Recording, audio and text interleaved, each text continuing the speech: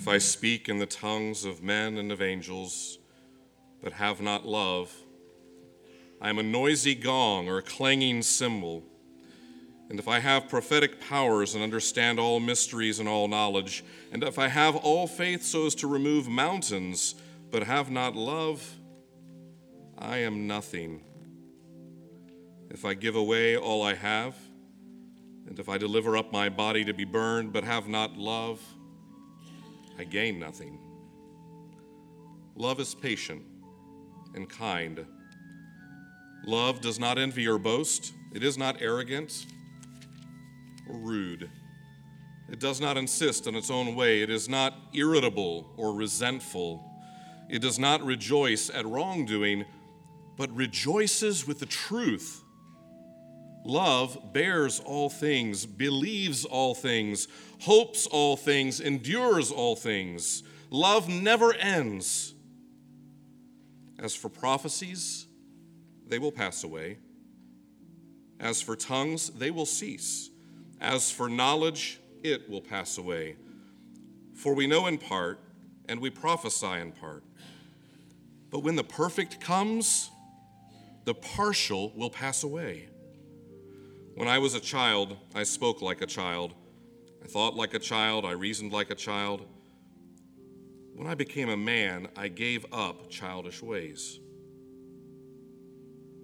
For now, we see in a mirror dimly, but then face to face.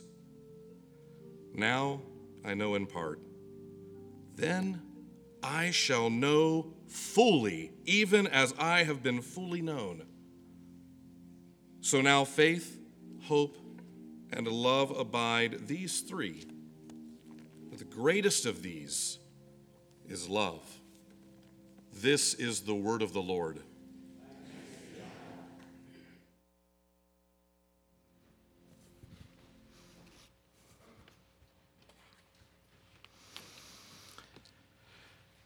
You have heard the beauty of the Word of God. Maybe some of the most beautiful words ever written. But the beauty of them is that not just that they are poetry, but because they express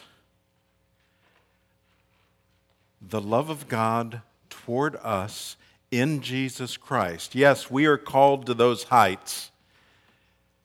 And yet the ultimate expression is in the Lord Jesus Christ, fulfilling those words. Let's pray together.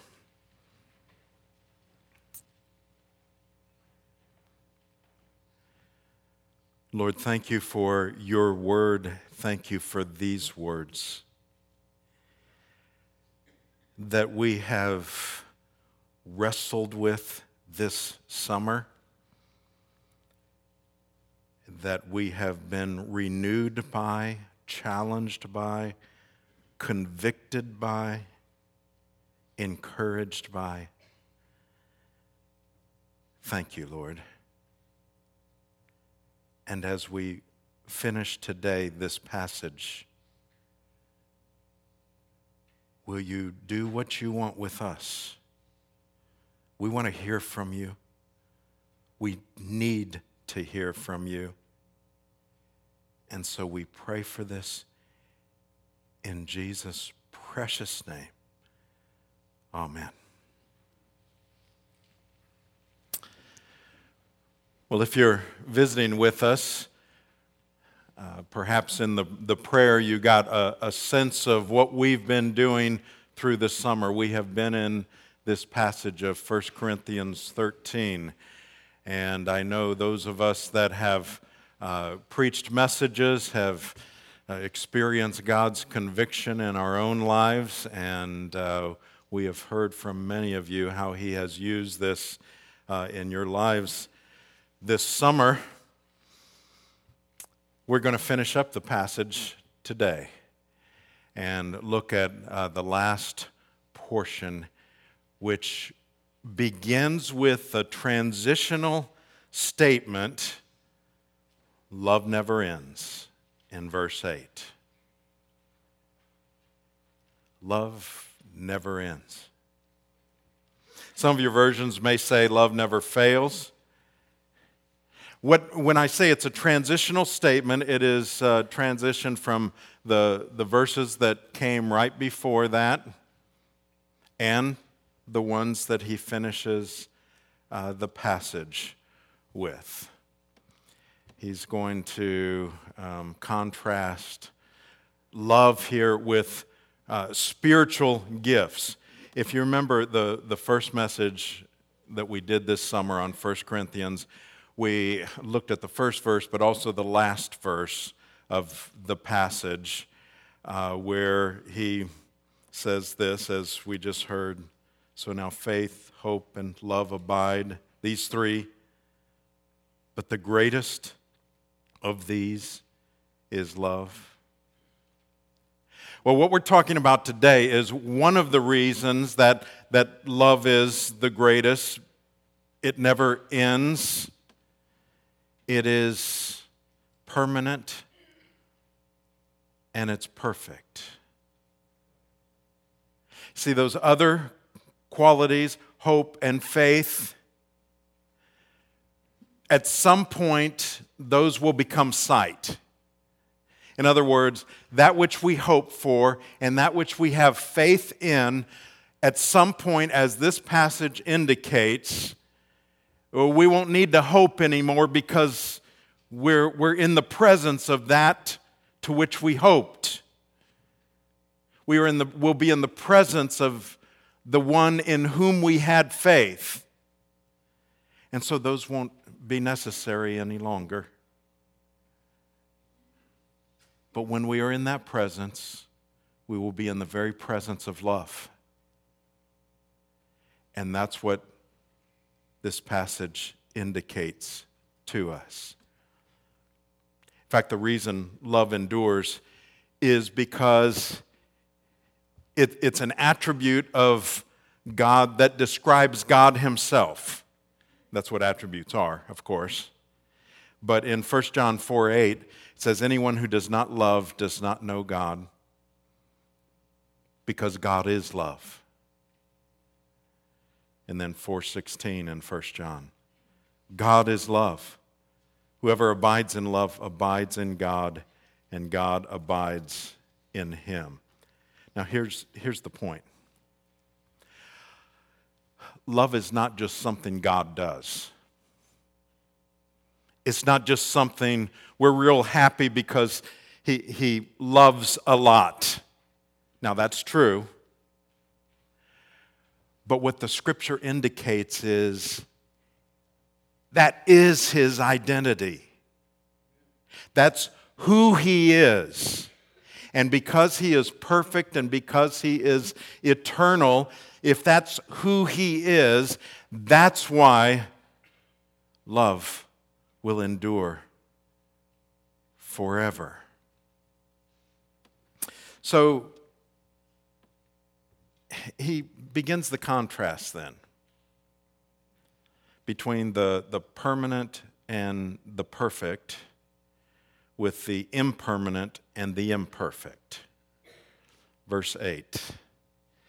As for prophecies, they'll pass away. As for tongues, they'll cease. As for knowledge, it'll pass away.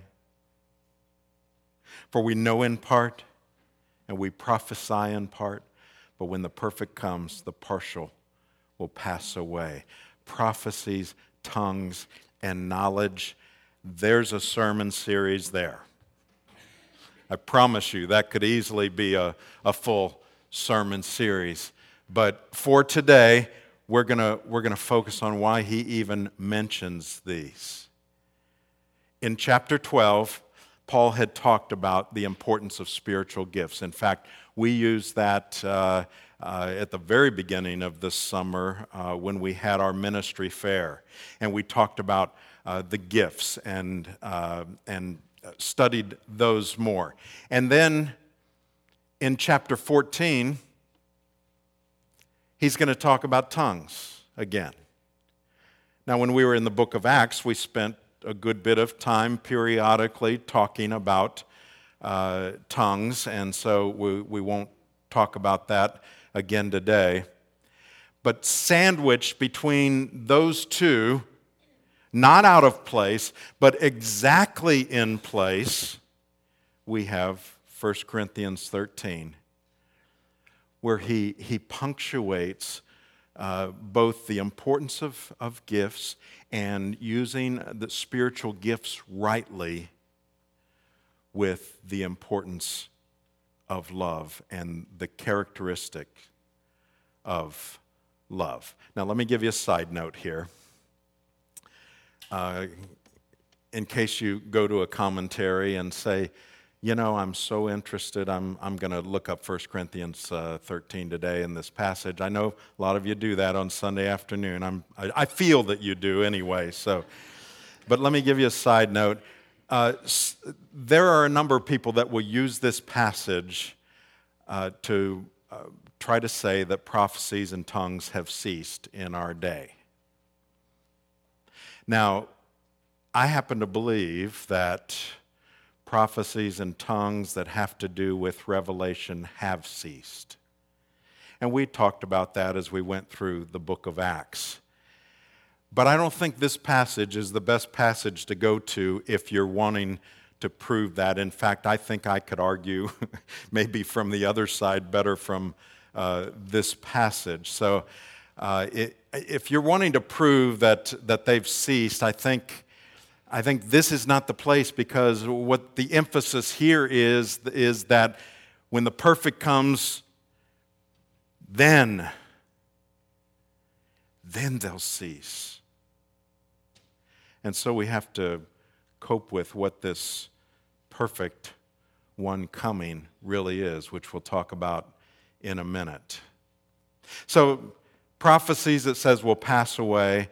The word translated, and by the way, it's basically the same word for each of these. The word translated pass away could also mean set aside or to cease, to become idle, inactive, unproductive, and my word, redundant, not necessary anymore. Now, why does he say prophecies will pass away? Well, because at best, we prophesy in part. Okay? So those are gonna go away. What about tongues? Well, it doesn't explain why they'll cease, but he is about to have a full discussion of that in 1 Corinthians 14, and then he mentions knowledge. Again, the imperfection of knowledge, we know in part, he says. In other words, our prophecies, tongues, and knowledge are imperfect, and they're not going to last. And then here's why. Verse 10. When the perfect comes, the partial will pass away. Now, there's a lot of views. Again, when you look at your commentary this afternoon, there's a lot of views in terms of what the perfect coming is. But rather than give you all those views, let me just tell you from my study, and I've been convinced that the context really clarifies what the perfect coming means. I'm convinced he's talking about when Christ returns and consummates history. So when the perfect one, when Christ comes, at that time, the spiritual gifts of believers are not going to be relevant any longer. They'll cease. Our imperfect gifts on earth are going to be superseded by a perfect state of knowledge. Now, let me show you why I believe the context dictates this. He gives 3 illustrations here. The first one, verse 11. When I was a child, I spoke like a child, I thought like a child, I reasoned like a child.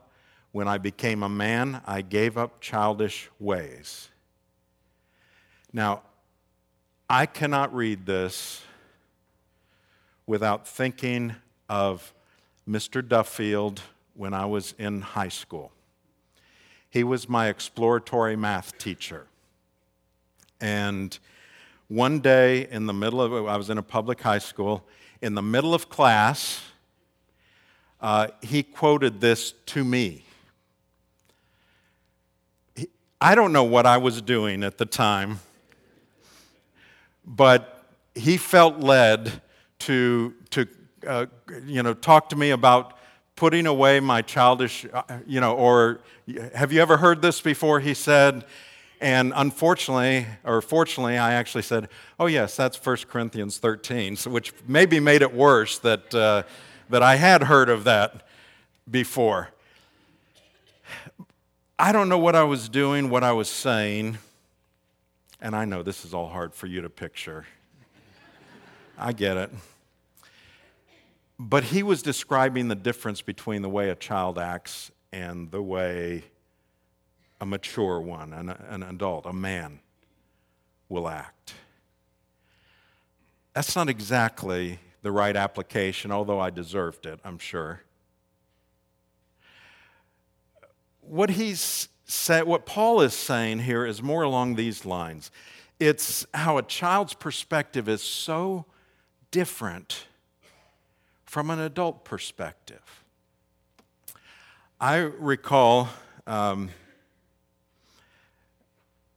I had spent several years from about age 3 to 6.5 or something living in Independence, Missouri.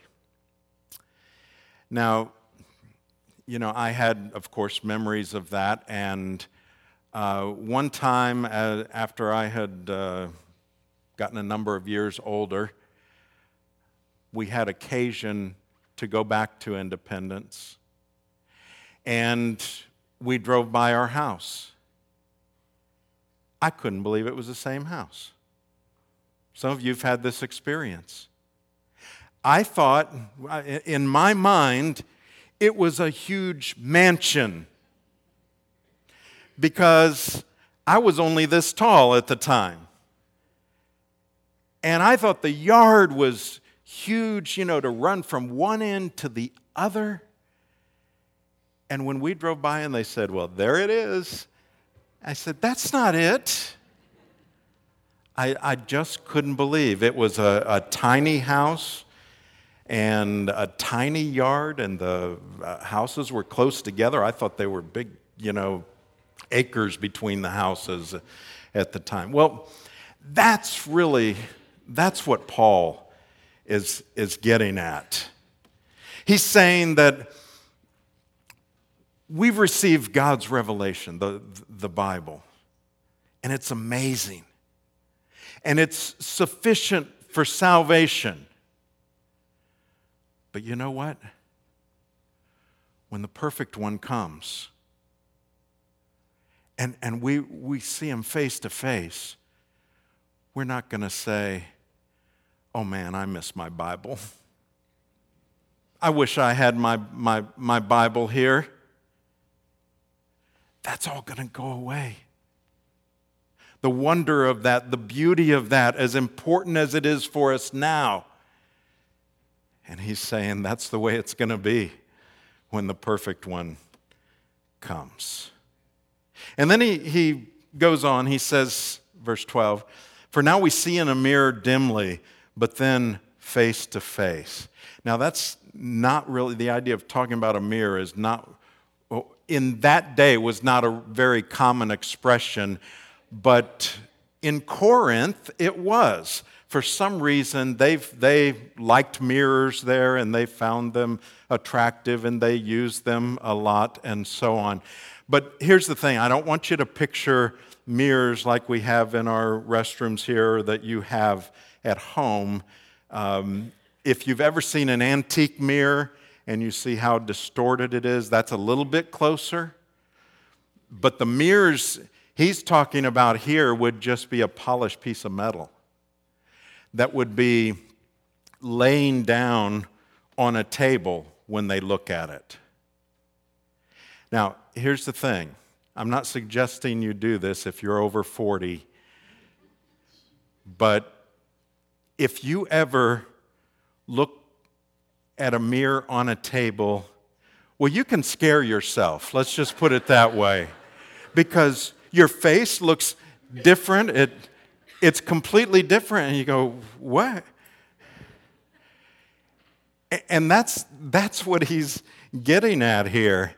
He said it's the difference, what we have now and what's to come is the difference between that distortion and seeing clearly face to face, which is always going to be more clear. Today, we can only grasp a portion of the meaning of God's Word. I was talking with someone this week about reading the Bible through. And what I shared with that person was that, I've read through the Bible for a number of years. It's just something that I'm practically legalistic about just because I want to read through the Bible every year, and so I use the one-year Bible and so on. And I wasn't bragging about that. It's just something that I do. But what I also said to the person, but you know what? As many times as I've read the Bible through, there are whole sections that I just don't get. I don't understand them. And I get to them, and I still don't get them yet. Now, I'm not saying they're not understandable, because I think if I was preaching through them or whatever, that they're able to be understood. But now we know in part.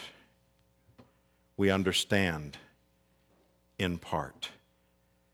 There'll be a day, however, when we see face to face, and it'll be clear. I've heard that one of the noises that we will hear most when we get to heaven is, oh.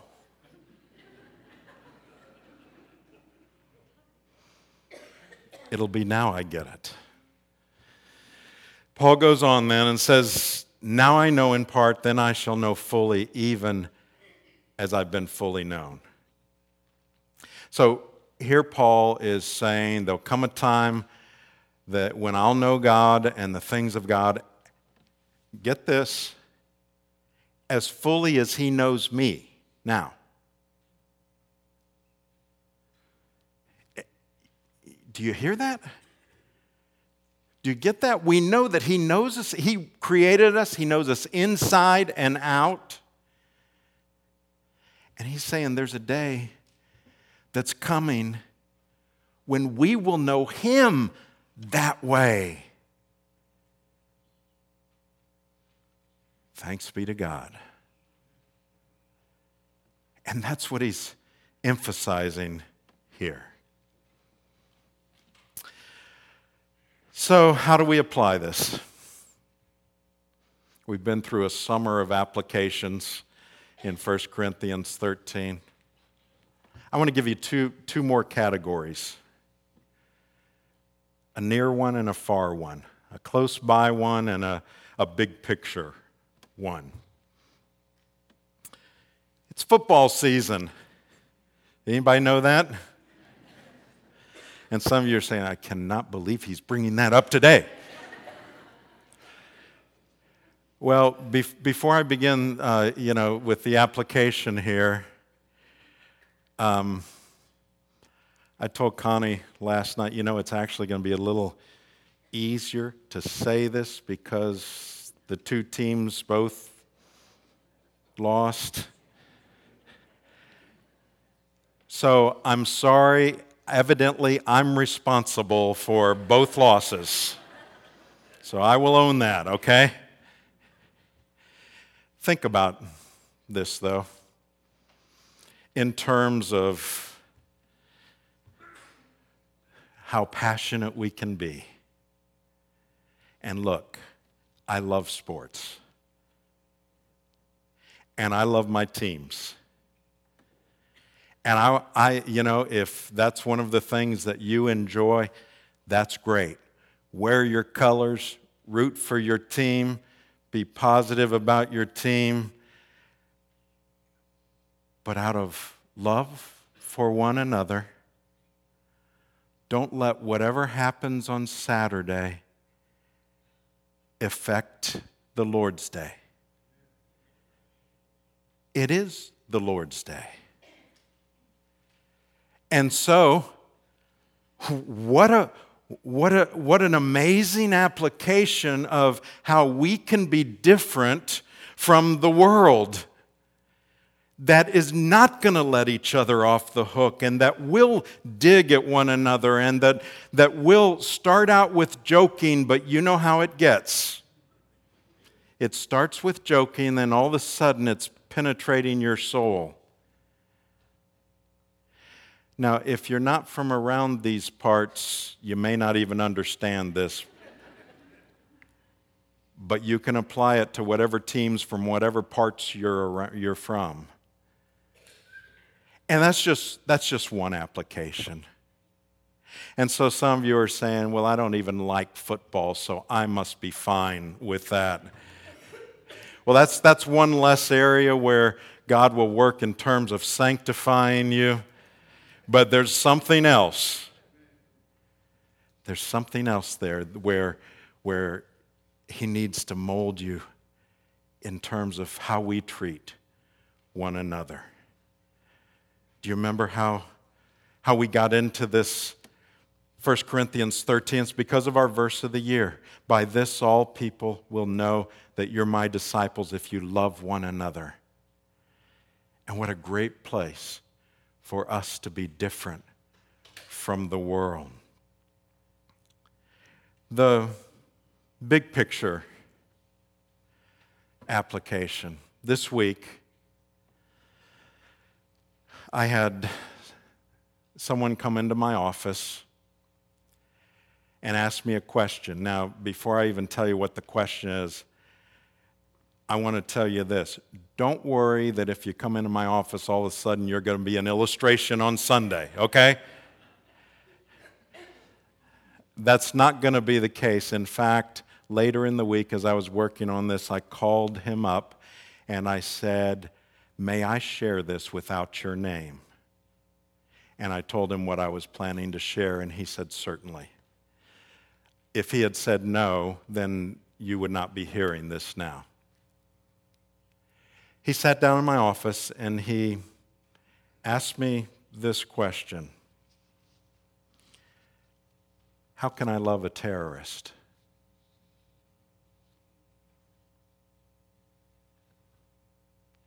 How can I love a terrorist?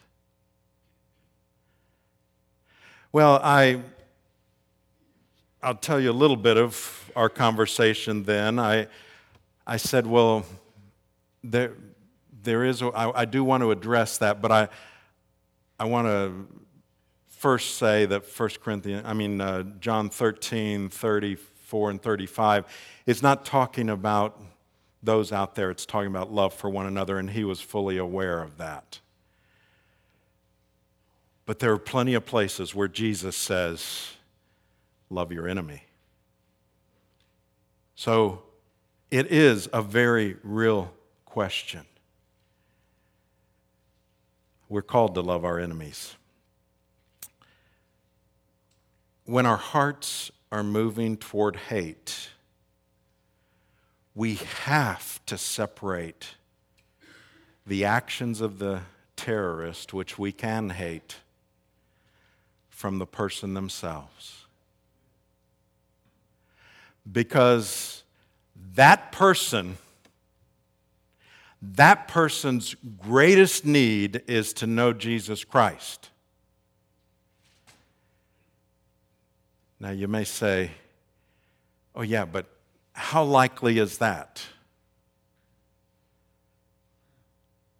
Jesus loved a terrorist named Saul, who was killing Christians and seeing that others were being persecuted.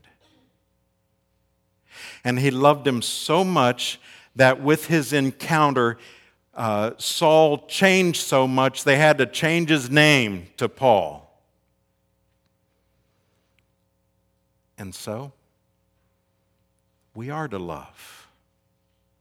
Not the actions, not the sin, and this is not a cliche, but we are to love the one who sins. because they're in our category. And we've been loved. You know what encouraged me about that conversation? What encouraged me the most is that he was grappling with the Word of God. And as your pastor, that's all I can ask. For you to, we're not going to have all the answers. We're not going to carry it out perfectly. We're going to fail in our love. But if we ever stop grappling, we will go to our default, which is unlovingness. It's hate. And so I was encouraged by that conversation. This series has convinced me all the more that our greatest opportunity to impact our world is to demonstrate genuine love for one another. One of the early church fathers, Tertullian, imagined pagans looking at Christians, and as they look at Christians, them saying, "Look how they love one another." And what would surprise them is because they knew that among the pagans, the tendency was to hate one another. And then he went further. He imagined them saying, "Look how they're ready to die for one another."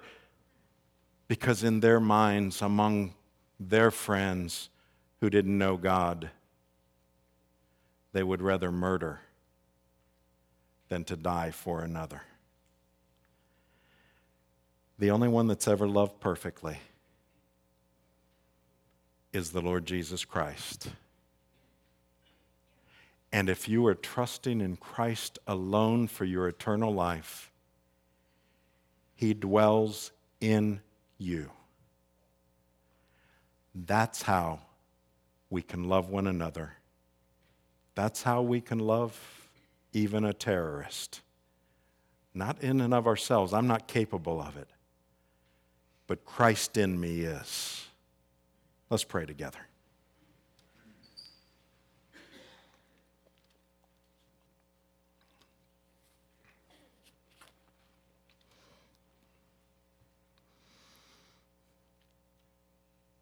We thank you, Lord, for